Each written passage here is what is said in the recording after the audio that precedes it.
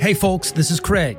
This episode is our chance to say thank you to all those patrons who have contributed to us for the past weeks and months. We also wanted to say that we had a great time in the Difference in Repetition reading group, and it seems that there is a sustained interest in it, so we will most likely do another installment of that very soon. We also have other reading group ideas on the way, so stay tuned for that as well. Also, another big shout out to anybody who has supported us by buying stuff from the Crit Drip merch store. The revenue there goes a long way towards developing the production apparatus of Acid Horizon. If you want to see what's going on in the store now, check out the show notes. Got a link there. In any case, let's take a look at the patron questions, and we'll do our best to offer satisfying responses.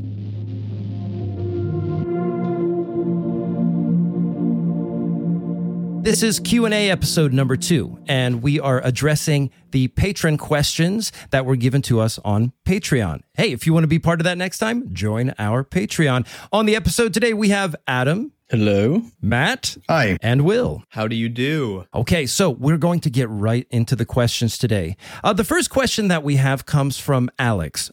They ask, how do you read? I often have trouble retaining information from the types of text read on the show, and I'm wondering how you folks read, reread, take notes, etc. What do you think, guys? I mean, I struggle with this one a lot as well. But I found that the best thing I can do is I need to sort of put myself in a position where I'm not going to be distracted all the time. Normally that involves just firstly getting away from the computer entirely if I can help it, and leaving my phone there. And then I find if I get like a cold drink, somewhere comfortable to sit, and then I've also found that the use of highlighters, I know some people will sort of cringe at that, like using highlighters in your, nice new copy or whatever, but highlighters and also those little bookmark tags you can get, the colored ones that stick out the top of the book. I found those are really helpful as well. The highlighters sort of help you draw out certain important passages, and then the bookmark tags help you sort of figure out which of the important pages of that book, which you found when you were reading through. So if you want to go back and reread it, the next time you do it, you'll already have those kind of guidelines you've set for yourself. Like, these are kind of the important bits on my first read, and maybe you'll agree with that, and maybe you'll find something different afterwards, but it sort of helps for rereads as well. Yeah, like I think I've changed on this. I used to simply underline, and that was it. But I found in my work with Acid Horizon, because I'm going to be held like accountable at the level of interpretation, something was going to have to change. So I've started, and it takes a lot of time, but I've started just journaling as I read, trying to summarize what in the text is working for me, right? To take that old like letter from a harsh critic pointer, what's working for me, and then also just like how I'm feeling about it. So I have a little bit of a system in these notebooks as to how I do that. But I've found that taking notes and then sort of also like keeping an inventory of how I'm feeling as I'm reading, what I'm thinking, will allow me to have a reading, right? Because you're responding to all of these, provocations from an author in real time. And the amount of that stuff that I lose while I read is remarkable. So being able to just, even if it's not even a full sentence, it's just a word or a drawing or something, just getting it down is really helpful. I know you can't do this necessarily now because of COVID, but I always found that some of my most productive work for research and writing, and which involved a lot of like journal article reading, was to print these things out and go to a coffee shop. Just completely away from the rest of the world. It gave me a sense of like activity that wasn't necessarily just burning time in a bedroom or a living room or something like that. It's remarkable how much more effective you are at working when you know that like the coffee shop closes at 11 p.m. It's 8 p.m. now, and you really want to get through these articles. So those are the two things that I would recommend. Yeah, it's always quite difficult. I mean, I struggle a lot with, it depends. How I read it depends on whether I feel the obligation to take notes or not. So if it's for a thing, if it's for a class, for a paper, I need to take notes. And I really kind of struggle with like doing just handwriting notes, because like my handwriting is just fucking atrocious. So I just tend to get the text in a PDF, especially because it's cheaper. Even if I own a physical book, I just get a PDF. Like, copy out whole sections I find interesting, gradually sort of annotating commentary on them like line by line. Sometimes only a few words, an insane amount of MS Word highlighting, making parts of text bigger, bold. It also kind of gets, especially with some texts, I find it gives you a bit more discipline to the text, especially when you have to copy it out. Sometimes just typing it out, particularly if you're reading something like Hegel, which has a lot of italicization, and sort of going back in throughout the text after you've copied it, and then putting the italicizations back in because they're not originally they're not copied over from the PDF, and then you get to sort of see the points of emphasis.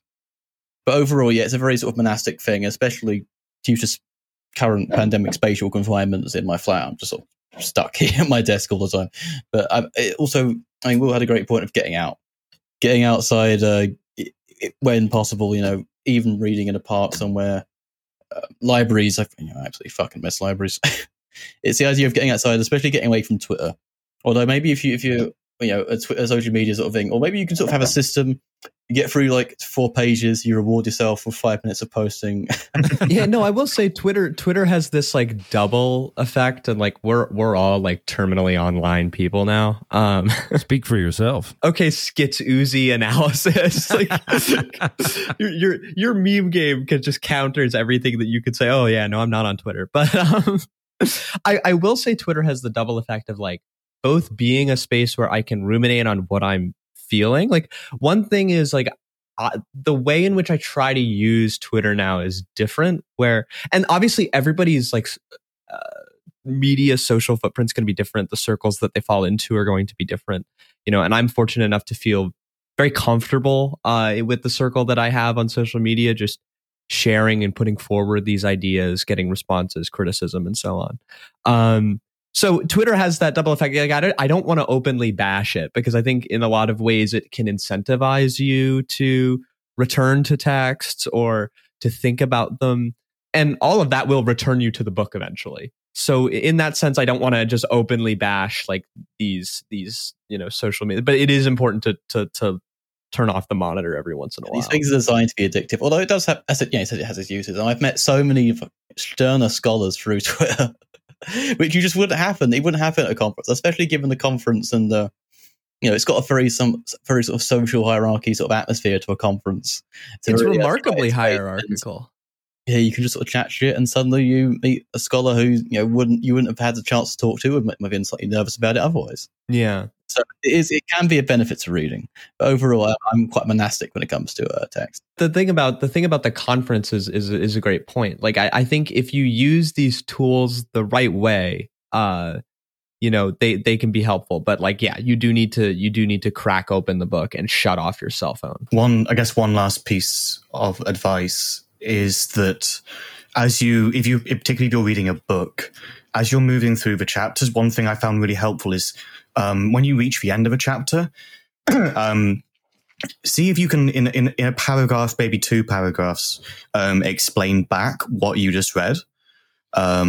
Because then you're not just sort of passively receiving the information from the book, you're also trying to produce it and explain it in a new and condensed way. And if you do that throughout a book, then by the end of it, you'll also have quite usefully a fairly concise summary of the arguments presented in that text. I found that really helpful, especially when you have to get through like a number of chapters. It can be really helpful to go back to the summaries you gave yourself as a kind of refresher on those earlier ones. I love that advice, because one thing that I had that I'd been doing was I pulled an assignment structure that I had in undergrad and that I've also had in other academic environments, where you have to like put forward a critical question or something. And I realized just how valuable those were. And now I will just sometimes do that while reading. So there are all of these strategies, but they all take time. So I think part of it is to just slow down and calm down and not worry about just rifling through this book.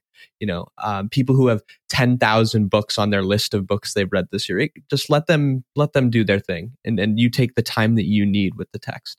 I have a master's degree in education, which I think I mentioned on the previous episode. And part of that master's program involved literacy development, reading strategies, and so forth. And I worked with I work with a population of students for whom reading is often a very difficult task. So there are some go-to strategies that work for, I would say, everybody. And here's a few of them. First of all, there's research to suggest that reading a physical, tangible copy of a text is better for memory retention than reading on a screen.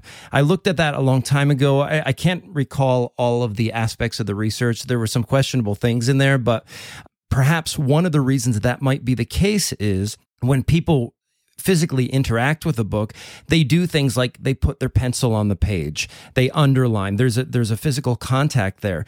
Maybe a long time ago when we were younger, perhaps you remember your mother or father or sister or reading teacher say to you, don't read with your finger. There's research to suggest that reading with your finger, like moving your finger or your pencil underneath the words, is actually better for memory retention. Why? Because you focus on a moving object. And when you do that, you encode that information much better.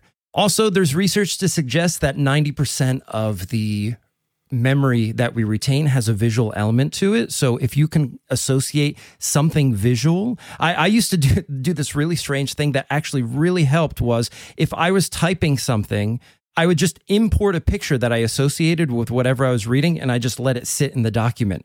And sure enough, my mind would just go back to that picture and there would be an association with everything that I read there. And so a lot of people believe that Howard Gardner's theory of multiple intelligences has been debunked in some way because of this research, due to the fact that most people tend to visually encode what they read. Another important thing about reading, and I'll give you the theory, and then I say be creative in your application of it. There's something called BEM theory, B-E-M. It means beginning, end, and middle.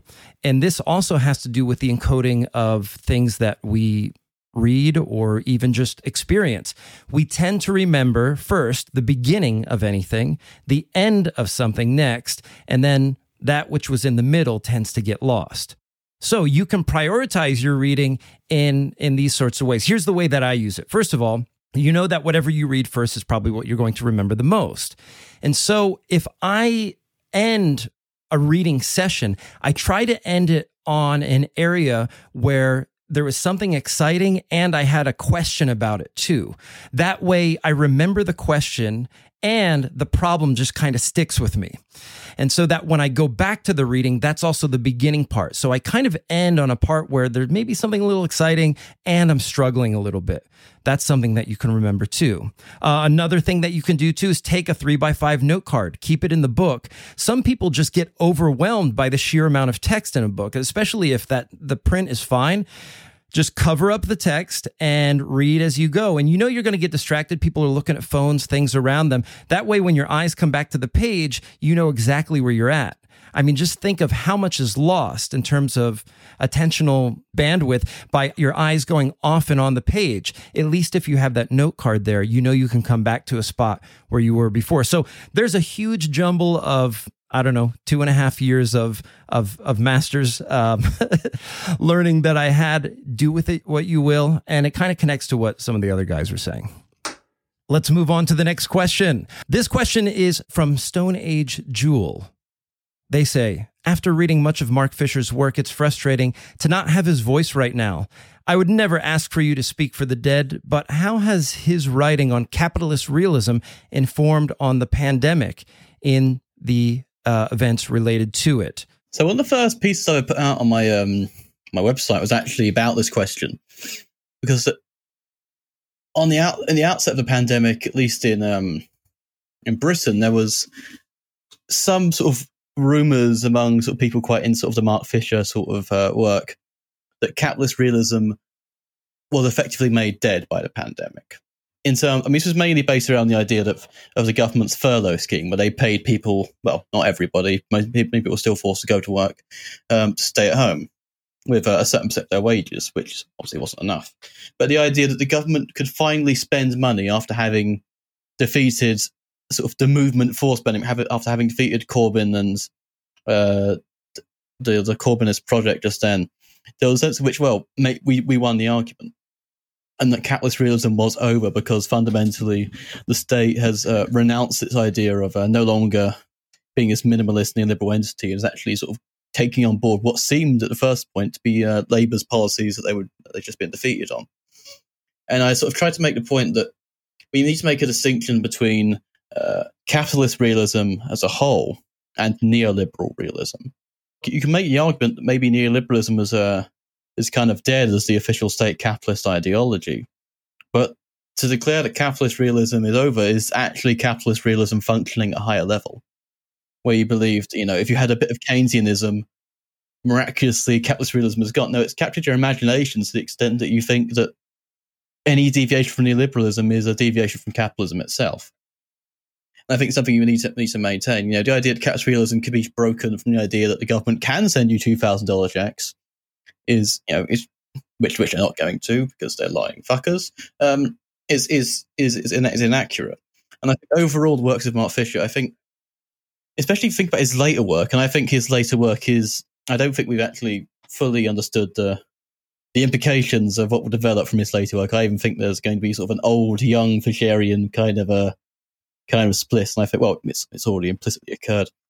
But enough on that. But the politics of desire and how desire has played into this pandemic, particularly around the ideas of mental health being a political issue, particularly around ideas of being addicted to what we're desiring, the whole libido-economic issues of wanting to go back to the pub, wanting all these things that really were quite, in ways at the source of our alienation. And there's this idea of going back to the roots of this function of desire and seeing how it functions in modern neoliberal sort of Western societies, or post-neoliberal, as we could call them now. I mean, no, I think this is important, right? I think that this question is not exactly one that we should need to problematize at the level of how has this person's work affected the way in which we view this stuff. I don't think that capitalist realism is dead, and I think it's all the more brought to life by the fact that, at least in the United States, these market mechanisms don't change. Look at the kinds of debates that we're having in the House and Senate about the stimulus package right now. That enough shows you that this idea that a world that isn't one determined by the management of particular market forces, it just isn't in the cards. So I think the question is absolutely a crucial one. When you think about who are the big winners during the pandemic, I think about all of the global corporations that made out on the CARES Act. I think about Jeff Bezos, who, increased his wealth exponentially. Yeah. And meanwhile, we are left to scrounge for a measly $2,000. Yeah.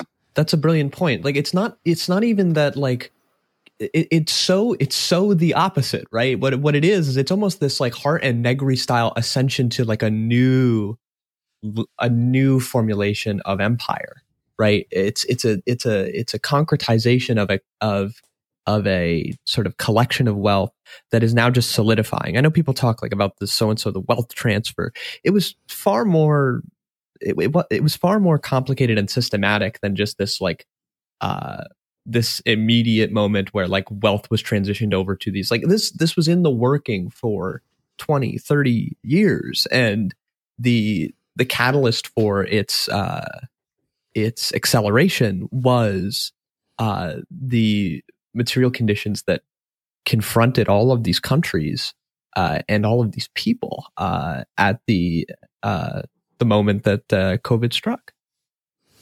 And meanwhile, people just cheer on Elon Musk and his space travel. He's going to take us to the moon, Craig. Don't you dare. A solar ADAS. Dogecoin. Yeah, I don't necessarily have any particular thoughts on how Mark Fisher's work relates to it beyond what's already been said.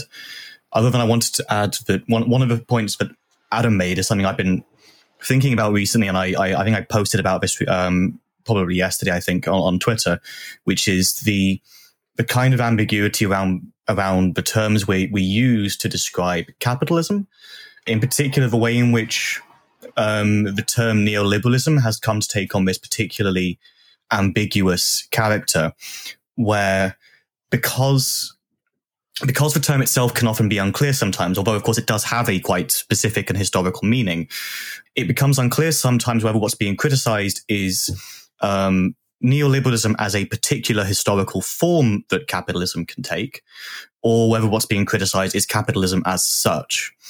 And if the terms aren't clear, then sometimes what happens is that it's the former, it's neoliberalism, and very quickly the answer slides straight in, which is that normally sort of a return to Keynesian economics and a return to social democratic political consensus, the economic basis for which has been hollowed out in the most highly developed parts of the West for the last few decades, right?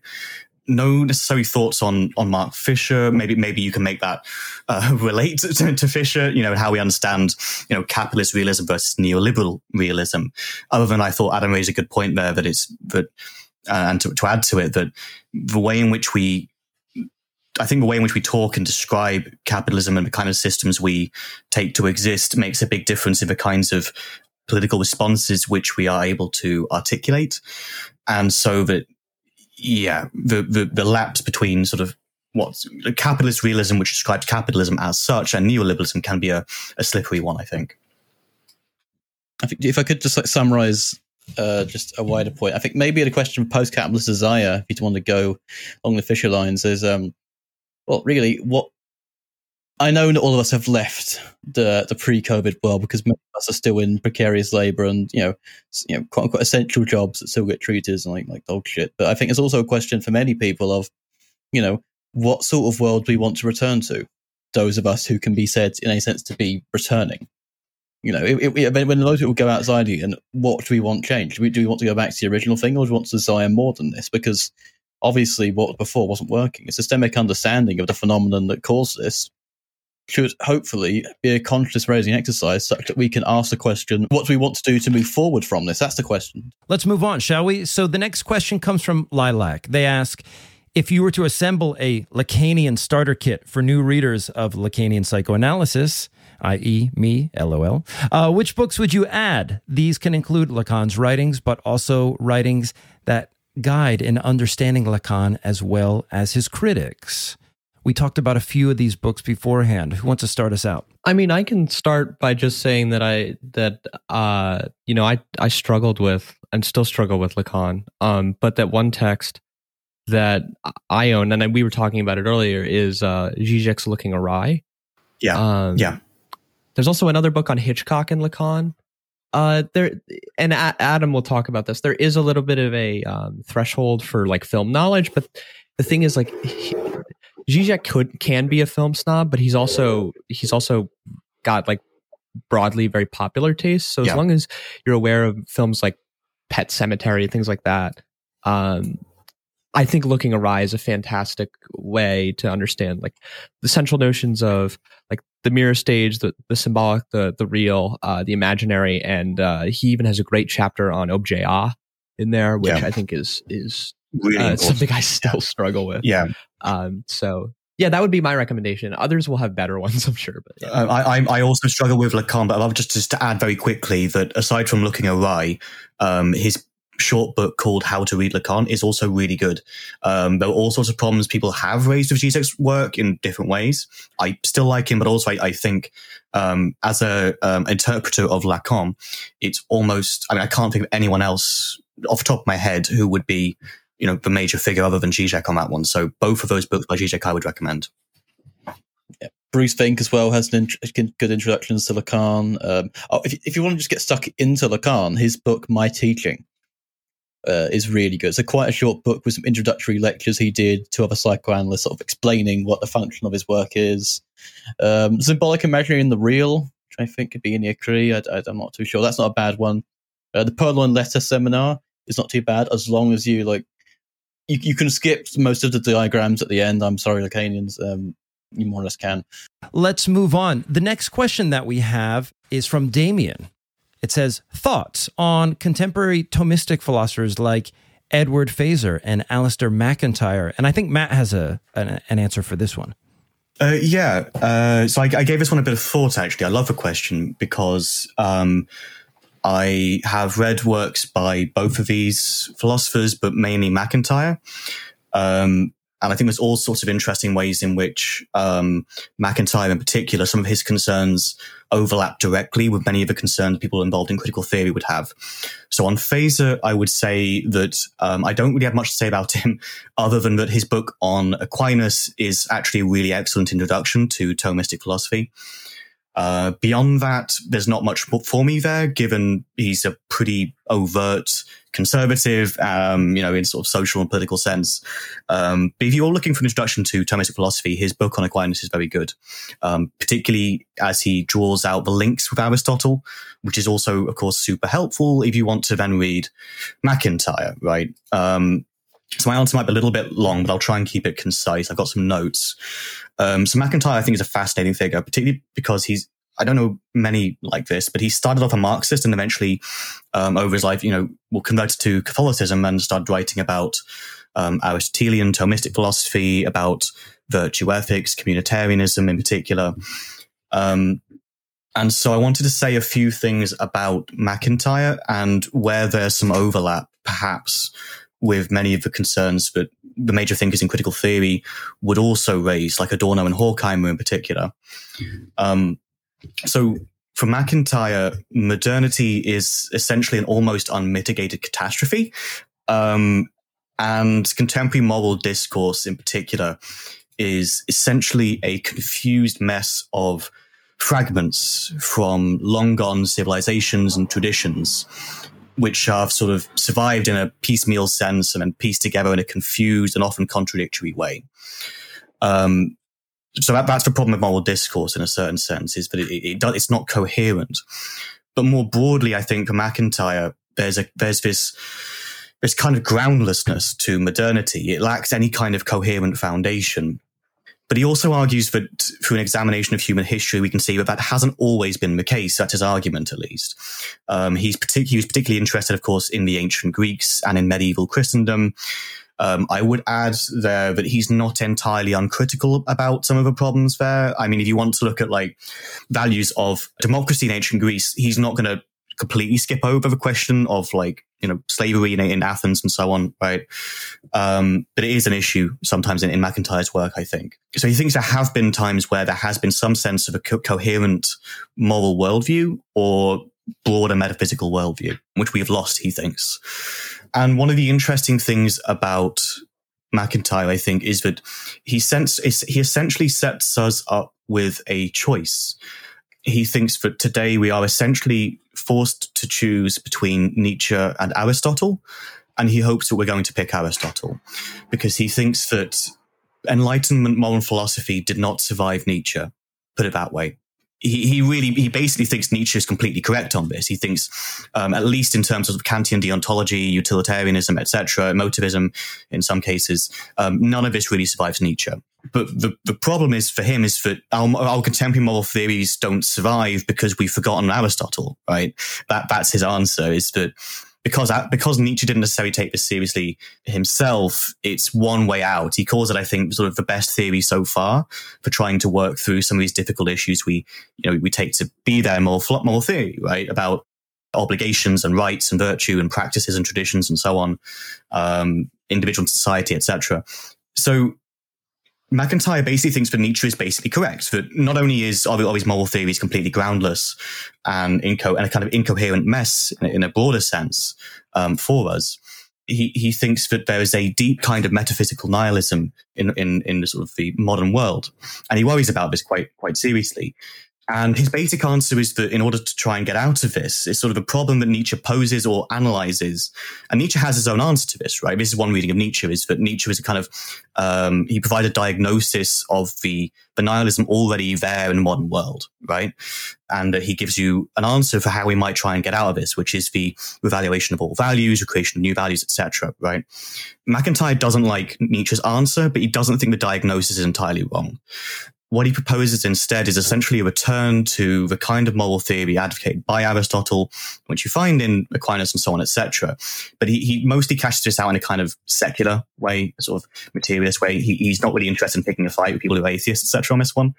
And the basic idea then is that ethics is directly and intimately related to practices embedded within communities, right? Where the ends and the means kind of enter into each other, such that there's a measure of community determined excellence in certain ways, which don't simply place the ends you want at the very end of it. They always enter into it, so such that to practice a certain thing just is to get better at it, right? And he thinks morality in the Aristotelian sense works this way as well, and there's a big role for tradition in this as well, which can be kind of difficult for MacIntyre. Again, he's not entirely uncritical about this. I think he tries to place it in a quite explicitly critical way, where the thing about tradition for him is that it gives you a sort of space for critique, right, for change, even abrupt change. Part of the problem with MacIntyre is that it's essentially determined by a sense of nostalgia and alienation, I think. And that if we sort of follow someone like Marx or Adorno, the problems of Enlightenment was that it never could live up to its own ideals, right? It was never going to be able to do that. Well, the same is the case for the sort of pre-Enlightenment societies that MacIntyre looks at, right? So as a sort of maybe one final note on this for anyone who's sort of potentially interested in MacIntyre, because I think he does diagnose a quite serious problem in some ways, is that there's a really good book by Ross Poole called Morality and Modernity. And Poole explicitly takes this question of the foundations of our ethical and community life, about the nature of reason as such. How do we think about reason, right? He takes all of this and then pieces it together with work from the Frankfurt School, from earlier philosophers and MacIntyre and so on, in a quite critical theoretical direction. And towards the end of the book, he comes to the conclusion that there are at least two possible answers here. And I think basically they consist in communism and feminism. Communism, because it provides ways of tying individual identity to social identity in a new way, which kind of solves part of the problem there. And I think he also thinks that feminism has a huge role to play insofar as it breaks down this public-private distinction, and provides certain conditions of equality in public life, or could at least, right? And it also ties into a certain, what Poole calls a kind of maleness in dominant Western notions of reason, which isn't quite how Adorno and Horkheimer put it, but it seems like basically the same thing to me. Adorno and Horkheimer also say that there's something about the Western conception of reason itself after the Enlightenment that tends towards domination. It inherently tends towards dominating and mastering the things which reason comes into contact with. So I would say it's a great question, and hope I've given some sort of response about what MacIntyre has to say there, why it might be interesting to read about. MacIntyre's central book on this is After Virtue, which is a not very long and also not particularly challenging book either. Ross Poole's book is called Morality and Modernity. I don't know if there's a particularly recent pressing of it.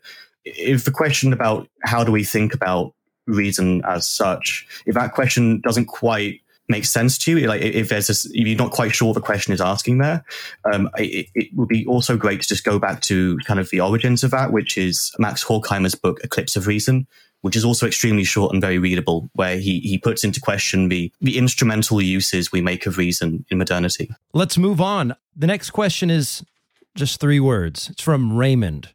Favorite analytic philosophers? Maybe we'll start with Will. Go ahead, Will. J.L. Austin, what? Yeah, me too. You can't do this stuff without Austin. Especially that final essay on performative utterances. You don't. Anyone who's writing on Foucault, Butler, gender, even Austin's even helpful with Althusser and the ideological state apparatus. Like, I know that there's this trend to want to sort of suppress the overly, I'm going to say, like, hyper-structured desire to like completely systematize philosophy. I get it. But some of these folks linguistic turn and the analytic turn more broadly, some of their work is really, it's got like a lot of modalities and multifaceted in their nature that you can actually utilize them in a way that's really important. And Butler does that. It's central to Butler's work. So yeah, I'll go with Austin for that reason. Okay, cool. Adam. I think I was originally trained as an analytic philosopher, but I sort of fell out of that discipline on methodological grounds. So I don't really read much of it anymore. But I think at least at the time I was doing it, the stuff I most enjoyed, was some of the great system builders who fundamentally I disagree with, but just the intellectual creativity and the artifice that they put into their intellectual edifices is just always a joy to read. So particularly David Kellogg Lewis on the plurality of worlds, modal realism, absolutely out there stuff, but just so beautifully argued for and so beautifully crafted, even if it is a very pragmatic, presuppositional mode of thinking, similar to Saul Kripke. Naming and necessity is a very fun read of all its modal arguments and stipulations and the Humphrey argument, stuff like that. I used to enjoy reading that.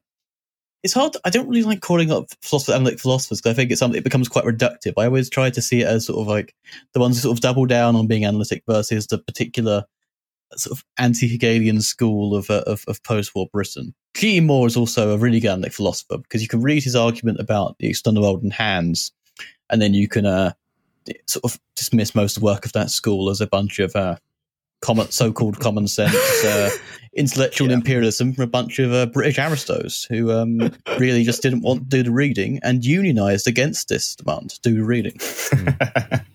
I would say I have to agree with Adam and Will. I think if you want to get into analytic philosophy, how to do things with words, J.L. Austin. I mean, if you're listening to this episode because you like Deleuze, that book is a crucial book in understanding, for example, the postulates of linguistics and 1,000 Plateaus. Also, Adam said David Lewis. Like I said, I agree with Mark Balaguer, who was one of my teachers, in saying that he is one of the most interesting and creative philosophers who is identified with the tradition of analytic philosophy. I think also if you want to delve deeper into analytic philosophy, look at Quine, Two Dogmas of Empiricism. That's a good one. Also, just the analytic philosophers who are dealing with quantum mechanics. For example, Everettian quantum mechanics, multiple worlds theory. I mean, all of that stuff is just really thought-provoking and interesting. What about you, Matt? My answer is actually fairly easy. It's definitely Bernard Williams. I love almost all of what I've read by him. I think he's a really, really interesting and almost quite unique figure in British analytic philosophy. If you've not come across his work, the best way I can put it to you is that he's the Nietzschean in the analytic school, critiquing the others a lot of the time. He was sort of associated with the movement in its early stages, but became quite strongly skeptical of where it was going, particularly with the philosophy of language and the particularly reductive sort of positivist accounts in the early days. And he's best when I think he's best when he's writing on ethics, because although he'll rarely mention Nietzsche by name, and there's probably historical and political reasons for why that was the case in sort of post-war Britain, of course. But it's very clear that his perspective on ethics or morality, and he does distinguish between the two, is deeply informed by a reading of Nietzsche, where his basic thesis is that we have this, he calls it the strange institution called morality, which has all these various quirks and problems which he described at length and critiques, and then offers us a sort of interesting alternative. I mean, it might actually fit in, give my last answer, if you were sort of pursuing that line of thinking about, moral foundations and so on. Bernard Williams would be useful there as well, I think. So that's definitely my firm answer there. Yeah, just add on to the Bernie Williams thing. I mean, his book Morality is absolutely amazing. Yeah.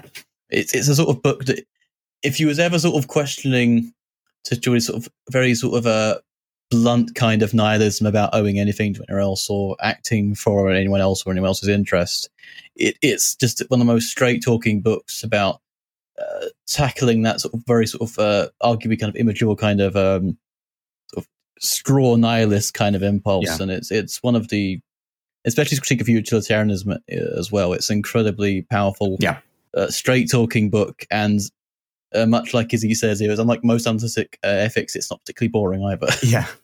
And I think we should wrap up this section. Will and I agreed to talk about this, which was one of our favorite analytic philosophers is actually Deleuze. And the reason we say that, I mean, first of all, I don't like deploying this hard distinction, like Adam said, between continental and analytic philosophy. In the end, I just see it all as philosophy. Of course, there's camps. Of course, there are tendencies.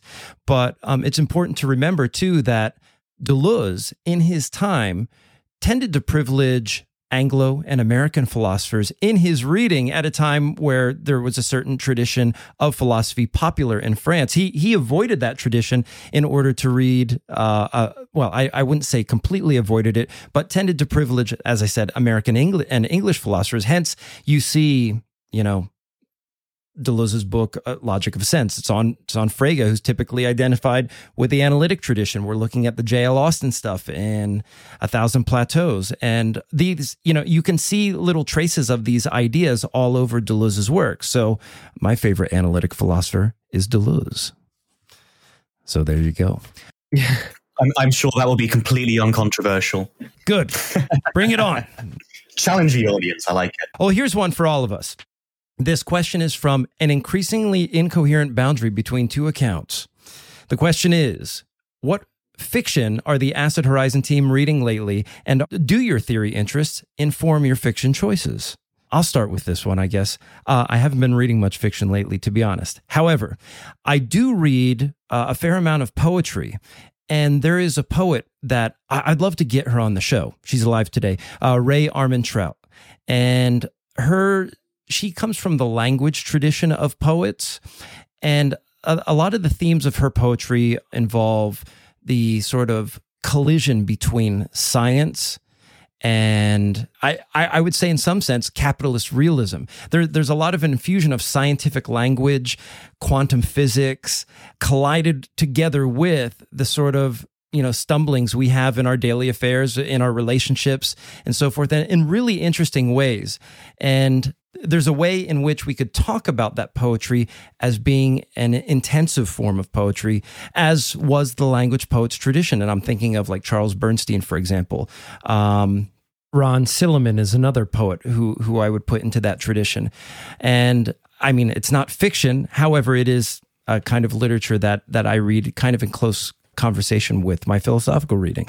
So like the question of like fiction, when you work, I don't do work. When you operate in existential philosophy, a lot of the more fundamental texts in that tradition are actually fiction. The Plague, The Stranger, Dostoevsky's Notes from Underground, the Brothers Karamazov, or at least a couple chapters touch on the existential reaction to religion. What fiction am I dealing with right now? I'm actually doing just a quick rereading of Notes from Underground, because there's a section about the moaning of the underground man has a toothache, and there's this long passage where he talks about the cathartic nature of this moan, refusing to get the tooth examined, but just moaning. And I'm doing something with that. It's not very good, but that's what I'm dealing with right now. So yeah, I'm reading some Dostoevsky, I guess. I'm kind of going through a few different texts at the moment. There's some I plan to read. I quite like. At least I'm kind of into like. Generally, I'm into like, the interactions between sort of the occult and religion, as well as political critiques. Building on what Matt said about MacIntyre, I've been reading a really good book recently called A Canticle for Leibowitz. It's like an old sci-fi classic about the 3 ages of the church. It's so good. It's got a critical political interaction of the Catholic Church with its wide society, but society is a post-nuclear, gradually building kind of society. Another book I've been trying to get into is Q by Luther Blissett, which is about sort of a similar kind of thing about a spy going through the chasing various revolutionaries across Europe during the Peasants' Wars. We can have people like Thomas Müntzer show up, the proto sort of communist revolutionary preacher. What else? A lot of Grant Morrison, Alan Moore kind of stuff. It's very sort of anti-Oedipus in terms of its interaction with a sort of chaos magic, or for Alan Moore, like traditional ceremonial guys, like, you know, your Uncle Al Crowley's and stuff like that. Poetry tends to be more German, I guess, because I've got these dual language editions of Hölderlin and Goethe, which I'm sort of trying to do to sort of get my German reading chops up. But one of my favorite poets is probably Hafez, the Persian poet from Shiraz. He always has these amazing sort of ruminations and verses on love, also on intoxication and ecstasy, on wine and religion. It's some really beautiful stuff. Can I plug some poetry real quick? Go for it. On Adam's Happy Hour at Hipples. Yeah. There was I think I'll share it again, but the Adam's work, poetic work, is definitely worth checking out. The poetry I'm reading is just Agamben's. I'm kidding. Actually, since we're talking about anti-Oedipal writings, and since we're talking about poetry, there are two poets that I've kind of grown up with, you know, maybe since late high school up until now, are Russell Edson and James Tate. And I love the sort of anti-Oedipal / paranoiac themes of those poems. I highly recommend a book by Russell Edson called The Tunnel by James Tate. There's a lot that you could take a look at. Memoirs of the Hawk, The Ghost Soldiers is another great one. And of course, there's anthologies out now since James Tate passed away, and Russell Edson passed away as well too. But good stuff. What about you, Matt? Yeah, honestly, I haven't read any sort of fiction this year yet, unfortunately. It's been already a pretty hectic 2 months or so for me, and I've been trying to keep up with the sort of theory stuff that I sort of have to read. That said, last year I read a few books by Ivan Turgenev, particularly First Love and Fathers and Sons.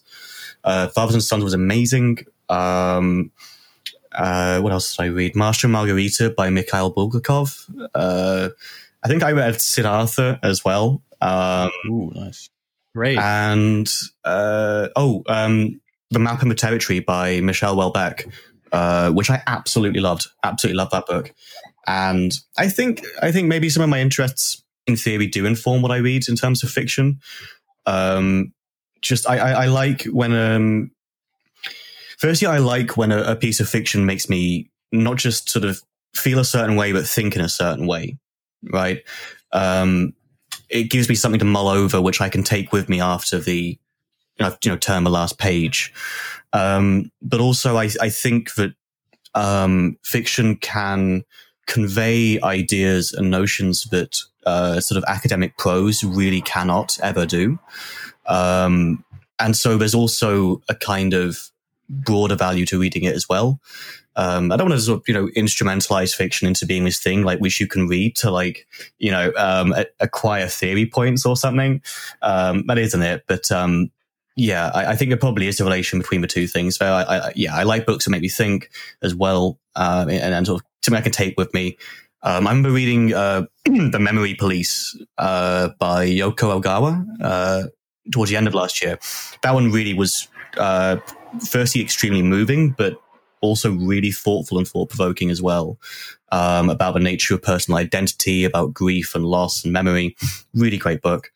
I need to read more fiction, honestly. I do too. I find it really hard to justify it sometimes. When there's this book of theory I'm meant to read, and I got good reason to. I'm going to read. I might as well read what I'm meant to. Also, fun fact about Turgenev: he was in the same Hegel class as Kierkegaard, Bakunin, Engels, and Stirner. So, wow, pretty big on his Hegelian nihilism. That guy. Wow, okay. You got around. Well, that in retrospect, that makes a lot of fathers and sons make sense. Because the class wasn't taught by Hegel, it was taught by a guy called Karl Werder, who was specifically known for emphasizing the use of nothing as a central point of Hegel's thought. Right. Okay. So it brought an entire generation of Hegelians into nihilism. Based. Shall we move on? Here's a question. I'll try to knock this one out quick. I don't know if anybody else has anything for it, but the question is from Dean. It says, what similarities do you find between Carl Jung and Felix Guattari? And I'll say this first. For every similarity, there's probably 4 differences. But that said, I think the treatment of Lacan and Freud by Deleuze and Guattari is applicable to Jung in many respects. And so for example, in Anti-Oedipus, there's a whole section, I think it's in the 3rd chapter, where they talk about returning to myth. And it seems that Guattari's influence is pretty heavy at that part of the book, where he lambasts the notion of returning to myth as a way to schizoanalyze. And I mean, clearly, Carl Jung and Freud, to a large extent too, depend upon myth in the formulation of their theories. And so the question then is, okay, if Guattari's not doing myth, what is he doing?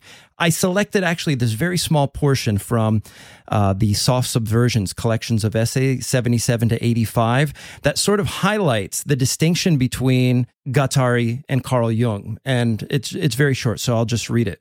He says, it is possible to use a model in which the unconscious is open to the future and able to integrate any heterogeneous semiotic components that may interfere. So just to think aloud on that point, here's a point of comparison and departure between Guattari and Jung.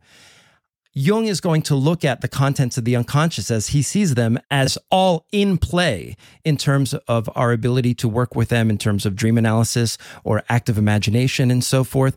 However, for Guattari, these things are not necessarily going to be reducible to archetypes in any sense, as we may see as we read on a little bit. It says here, then, meaningful distortions no longer arise from an interpretation of underlying contents. Okay, think archetypes there. Instead, they become part of a machinic setup entirely on the text surface. And here we see this privileging of surface and the surface depth distinction. And one of the ways I read Guattari here is like, we're not thinking about depth at all. Everything's a surface effect. Rather than be mutilated by symbolic castration, Freud, Lacan, and maybe to a lesser extent Jung, recurring incomplete goals act instead as autonomous purveyors of subjectivation. The rupture, the breach of meaning is nothing else than the manifestation of subjectivation in its earliest stage. It is the necessary and adequate fractalization which enables something to appear where the access before was blocked. It is the deterritorializing opening.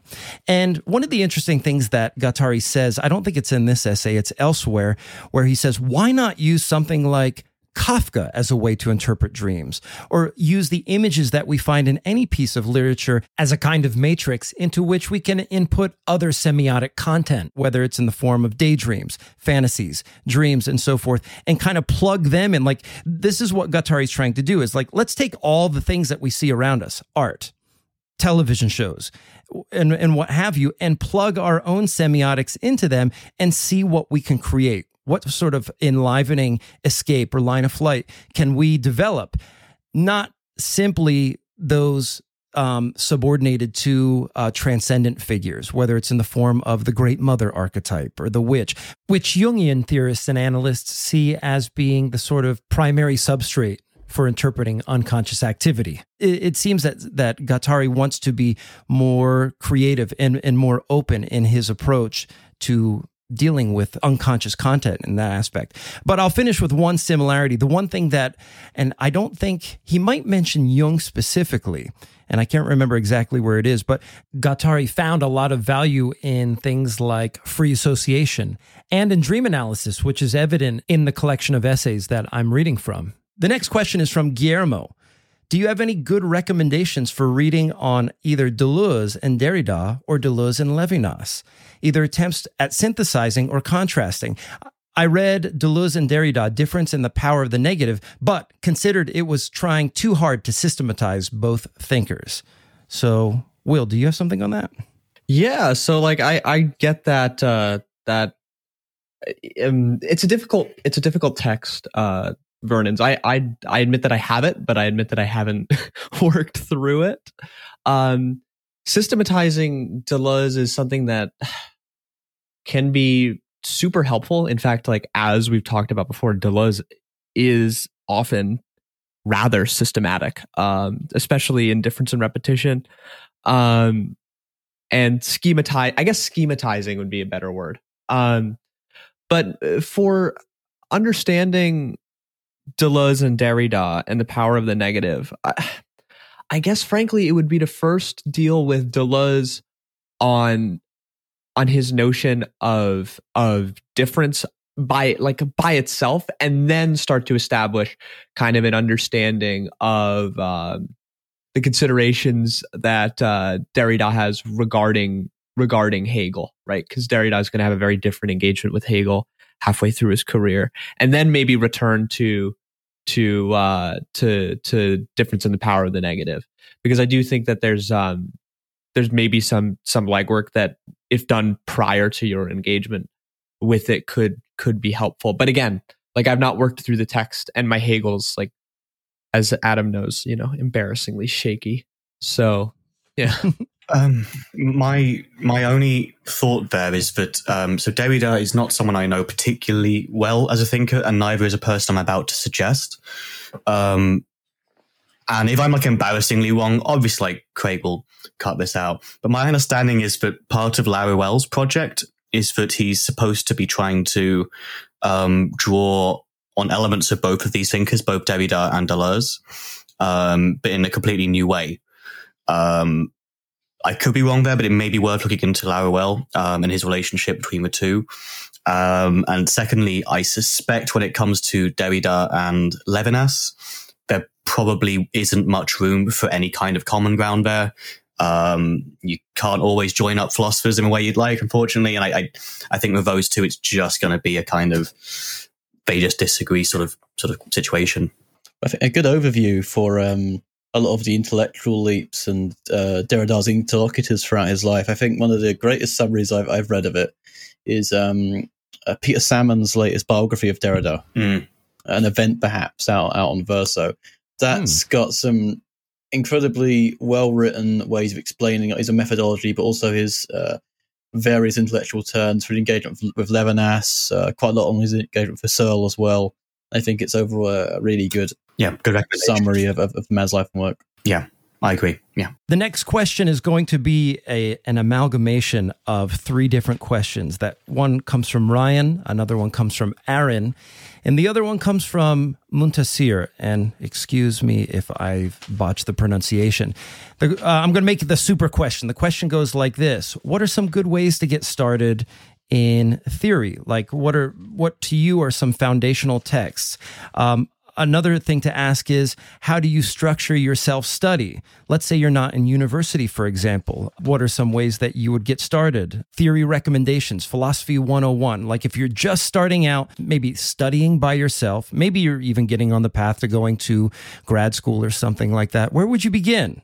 And how would you begin? What are some sort of maxims that you would adopt in this process of getting on board with philosophy? Oh, this is such a hard question because, given that we've most tend to come up through the university and through that sort of education system, there's a sense in which giving people a lot of starting coordinates poses a kind of danger in reproducing, the canon of Western philosophy, so to speak, and also its implicit biases and structural exclusions.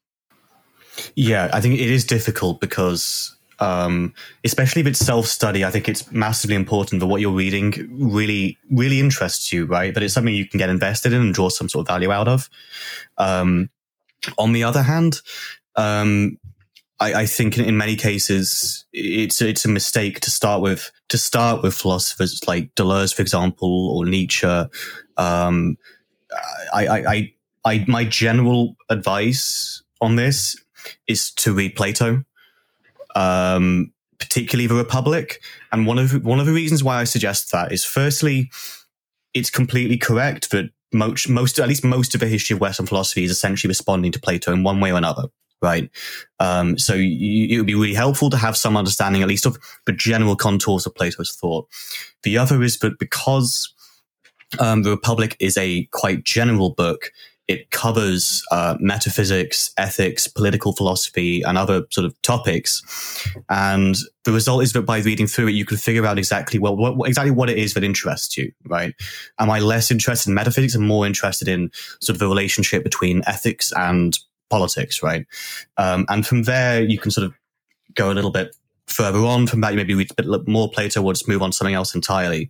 But I think having some understanding of just the really broad strokes of the big figures, I guess, at least in the history of Western philosophy, can be really helpful. Otherwise, a lot of the context of later thinkers, their debates and their ideas gets missed out. I mean, Nietzsche's a really dangerous one for that one, I think, in particular. Nietzsche should almost never be the first philosopher you read. He is overtly and openly, critiquing the entire history of Western philosophy. So, it's very easy to reduce it down to sort of simple terms if you're kind of getting that history just from him and sort of almost parodying it sometimes. So that's my advice. Sorry to go back there. My general advice. Yeah, do not start with Nietzsche. No, don't start with Nietzsche. Do not start with Nietzsche. You will become fucking insufferable. You will. You'll absolutely become the worst, the absolute worst. Read some Plato. Also, there's a really good book by Raymond Geuss called Changing the Subject, Philosophy from Socrates to Adorno. That's a good one because it's a broad overview of a whole range of different philosophers, sort of in chronological order, but he only talks about the ones that interest him, which is quite quirky. But also it talks about big sort of canon thinkers, but also slightly more niche theory thinkers like Lukács, Nietzsche, and Adorno, and so on. So that might also be a good overview. Yeah, if I can speed up my recommendations just quickly.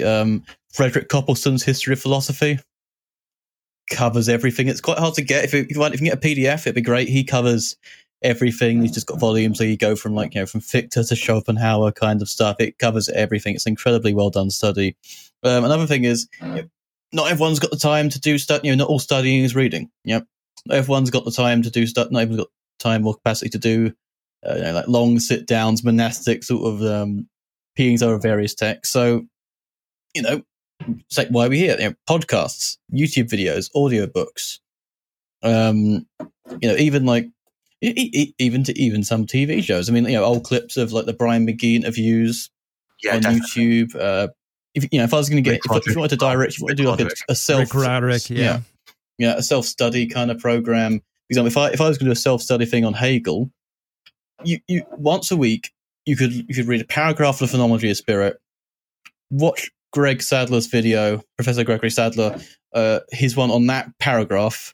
That once a week, you would eventually attain. I think start to get to grips of what Hegel is. Yeah, there's an absolute goldmine of new content out there. I hate the word content. Of which we are already a tiny part, and I think you can definitely structure your media consumption in a way that you can sort of gradually get this in for osmosis. I mean, for example, a lot of the Deleuze and Guattari stuff, I'm not saying I've got a great interpretation of Deleuze and Guattari, but a lot of the stuff I get has also just been having conversations on Twitter, occasionally watching a YouTube video, doing some, listening to some podcasts. I get most of this from talking with these guys for osmosis, because I don't have time to read all of Faust and fucking Plato's, Discord channels for reading groups. You can just sit in, and this is where it all came out of. There is so many more ways to do it now. So if you have the time to sit down and do the whole monastic reading thing, it is possible. Yeah, I'm going to focus on the theory side of that question rather than the rigid philosophical side. I do believe and agree that Plato is the place to start. Like, I'm still laboring over interpretations of Book 3 of the Republic. Right. I get older, and it's still central to my work. Shit. But the one place where I would start actually for theory is a letter that Karl Marx wrote. I believe it's in the Marx and Engels Reader. I think it's probably one of the first texts in there. It's a ruthless critique of everything existing. I actually do think that 4-page paper does more to help you understand the trajectory of critical theory than a lot of the sort of essays that some professors will, at least in my experience, have you start out with. So I actually think that piece by Karl Marx is a great one. Because again, like I'm going to take the theory side here, because I know that not everybody's going to engage with theory out of a love of philosophy. Sometimes it's an interdisciplinary interest, and I think that that's where theory actually starts to show its teeth and its ability to sort of break through, is when you have media students reading Adorno, or well, I guess that's not the great example, or like Marcuse or so on, or I don't know, healthcare professionals reading Foucault. There's this multidisciplinary trend in academia, and of course there's like a risk, right? Because like prison guards reading Foucault or doctors reading Foucault, and then sort of it becoming neutralized and losing its radical potential is something that bothers me deeply. But interdisciplinary discussions about theory, I think, have always been helpful, particularly when it comes to media theory, queer theory, gender studies, things like that. Where I don't want to tell students that like, no, you actually have to like study for 60 years to be able to understand like Birth of Tragedy. Like, you can do it, but there is going to be some like heavy lifting, right? If you don't read the plays that Nietzsche's discussing in Birth of Tragedy, or if you don't have at least like a working understanding of Schopenhauer, it will be harder. It will be harder. It's not that it can't be done, but it will be hard. And that'll be my admonition. I won't say you can't do it. I'm never going to tell anyone they can't read something, but do expect, intense difficulty if your first text is going to be on the genealogy of morality. That's going to be a heavy lift, because when he mentions the lightning flashing and then makes a quick comment about the Kantian subject, that's a really, really, really important argument that I think is 2 sentences, So it will be really, really difficult to grasp the entirety of the thing. So I will agree with Matt and Adam, but I will say that you can do it. It's just going to take a lot of work to start in those places, and maybe more work than you'd be willing to do. So, just work your way through. Don't rush to these people. You don't have to have a take on, Lyotard or Laruelle. Yeah. Just let them do their thing and take your time. Yeah. My advice is everything everybody just said, maybe just a few additions to it, and maybe some strategies. The one thing I would add is figure out where your philosophical daimon wants to go. That's you getting a sense of problems that you think are important, or the problems that keep you awake at night, right? I have a friend that I used to commute with to work. He's an MA student in philosophy, and we used to have an hour-long drive, and we would just talk philosophy. And he talked about how him getting involved with philosophy was figuring out the whole free will versus determinism debate, actually waking him up in the middle of the night and being like, how the hell do you solve this problem? For some people, it's that. For some people, it's metaphysics, right? For some people, it's capitalism versus communism. Yeah. And then you just explore literature around that problem. The other thing that I would say in conjunction with that is, okay, that's your problem, right? But now there's all this peripheral stuff. You've got Plato over here, a name that just comes up. You've got Nietzsche over here that comes up, Laruelle, Deleuze. Maybe grab a Goodwill store copy of Plato's Dialogues if you can find it. And just every now and again, read the Apology. Just get that done. Crito, super short. Now you got that under your belt too. Also, if you pop into the Goodwill store, invariably you're going to find some critical thinking book, or maybe even like an old philosophy textbook, like Questions That Matter. I know that's a popular one. Grab that. It's going to be $1.99. Keep it in your car. Then on your lunch break, you just crack that thing open, and there's a little sidebar about the deontological argument, right? That's what you read on your lunch. And it's like, boom, now you got that, right? Yeah. So you have your problem, you have your book, like maybe you're an anti-Oedipus, like because you're part of that reading group. Here's the problem that you're thinking about. This is what you're doing on your lunch break. And it becomes this sort of like nomadic circuit that you're running, right? You're going back to the text that you're working on. You're going into that textbook. You're doing the YouTube videos like Matt was saying. And at some level, all of us here on the podcast and everybody on Twitter that we interact with, that's what we're doing, right? But, sometimes it means just, we're doing it on some level, but sometimes it just means being a little bit more intentional about something. Like I said, I'm going to buy this book and I'm going to keep that in my car. I know I got my lunch break. I don't got a lot of time to read, but while I snack on this Egg McMuffin, I'm going to do the Critique of Puries. Nice. Right? Yeah. Something like that. So you develop little rituals around that. I think one thing, because I made this joke on Twitter, of course, where else would I do it? I made a joke on Twitter, and it was that I have 3 copies of Discipline and Punish. 2 of them are paperbacks, and they're filled with 2 different kinds of notes because they're 2 different readings. But one of the readings, I was literally just looking for what I can say about disability in philosophy. And I have to tell you, going in with that sort of literary, attunement really changes the way you approach it. So I think Craig's point about know what you're looking for, know why you're doing what you're doing sometimes is such a good suggestion, because it's going to give you stakes. It's going to give you a reason to care about the book you're reading. And there's nothing worse than reading a book you do not care about.